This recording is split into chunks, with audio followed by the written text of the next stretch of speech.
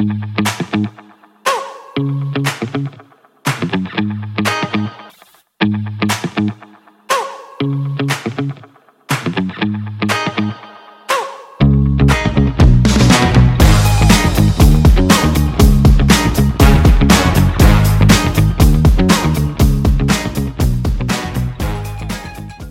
I am Tony Silveira, and I welcome you to my evening devotional.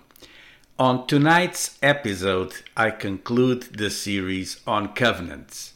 And the subject of tonight's devotional is the covenant with the local church. And I know this is not interesting to some people, but it's a biblical thing, and we should learn about it.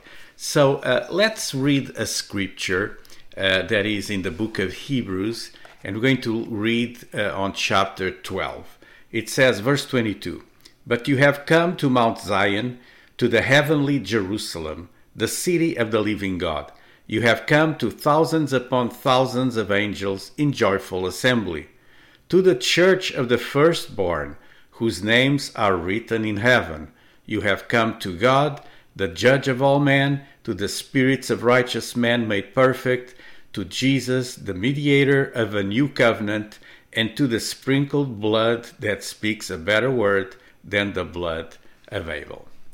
So the blueprint of the covenant, of this covenant, we know it's a covenant with God, and God is telling us that we have arrived to the church, to Mount Zion, to a heavenly Jerusalem. Sometimes I'm a pastor and I'm to blame of this, and we advertise in churches, read worship at the church of your choice this Sunday. We should actually read worship at the church of his choice. And there's different churches, different types of congregations. And God will lead us, will guide us to one. And the church is powerful, is sustained by Christ. Jesus himself said that the gates of hell should not prevail against the church. So the blueprint of the church is important. Christ preciously redeemed the church. It is the church of God which he purchased with his own blood, as we read in Acts chapter 20 and 28. So we ought to be connected to a local church. This is important. I know that some people leave Christianity away from church by a number of different reasons. I've been there. I've done that, even though I'm a pastor, but I've been there, not having a local church. But it is important that we settle in a local church. So we may have periods in our lives in which we do not have a church, but this is an important covenant. In Hebrews 10:24 it says, "And let us consider how to stimulate one another to love and good deeds, not forsaking our own assembling together, as is the habit of some, but encouraging one another, and all the more as you see the day drawing near. For if we go on sinning willfully after receiving the knowledge of the truth, there no longer remains a sacrifice for sins." So there's a lot to digest here, but one of the things I would like to mention is that in the early church was already the habit of some not to congregate. And so here is some doctrine about it, telling do not do this because it's important for you to keep away from sin. And if you're in a church, you have more chances to keep away from sin. We should be connected to a local church by some reasons. One, we are told to love one another. So how can I love one another if I'm alone, if I'm isolating? That's not possible. We are also told here to encourage one another.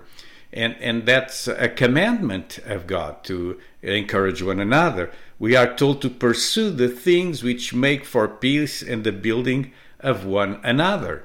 It's another requirement at church. Number 4, we are told to stimulate one another to love and good deeds. 5, we are told to serve one another. We read it in Galatians 5:13. We are told to admonish one another. To admonish is to convince others of walking in the path of Christ. 7, we are told to be devoted to one another and to give preference to one another in love. Well, I have a few more. Number 8, we are told to regard one another as more important than yourself. Philippians 3:3. We are told to clothe ourselves with humility toward one another. 1 Peter 5:6. We are told to be the same in mind with one another. Romans 15. We are told to show forbearance to one another in love, and we are told to be subject to one another in the fear of Christ. These are numerous reasons why we should walk in covenant with a local church. And in order to walk in a covenant with a local church, there's 3 things that are needed. First, we need to be in agreement with the vision. What is the vision? Second, the goal. What is the goal? And third, the process. So churches are different. What is the vision? The vision of a church should consist in this commandment: to win souls and make disciples, as you read in Matthew chapter 28. And how do we achieve this? The goal consists in making from every member a leader committed to Christ and to the vision. So when we're in a church, we want that everybody in the church will have this vision of winning souls and making disciples. And then we have the process. And here's where churches are different. In my church, we try to win souls, disciple them, and then send them. But there's many processes, many ways of doing church. There's the no pressure church, and I've pastored churches that put no pressures in members. I've pastored also churches with a very strong process in which everyone is in a very military type of discipline.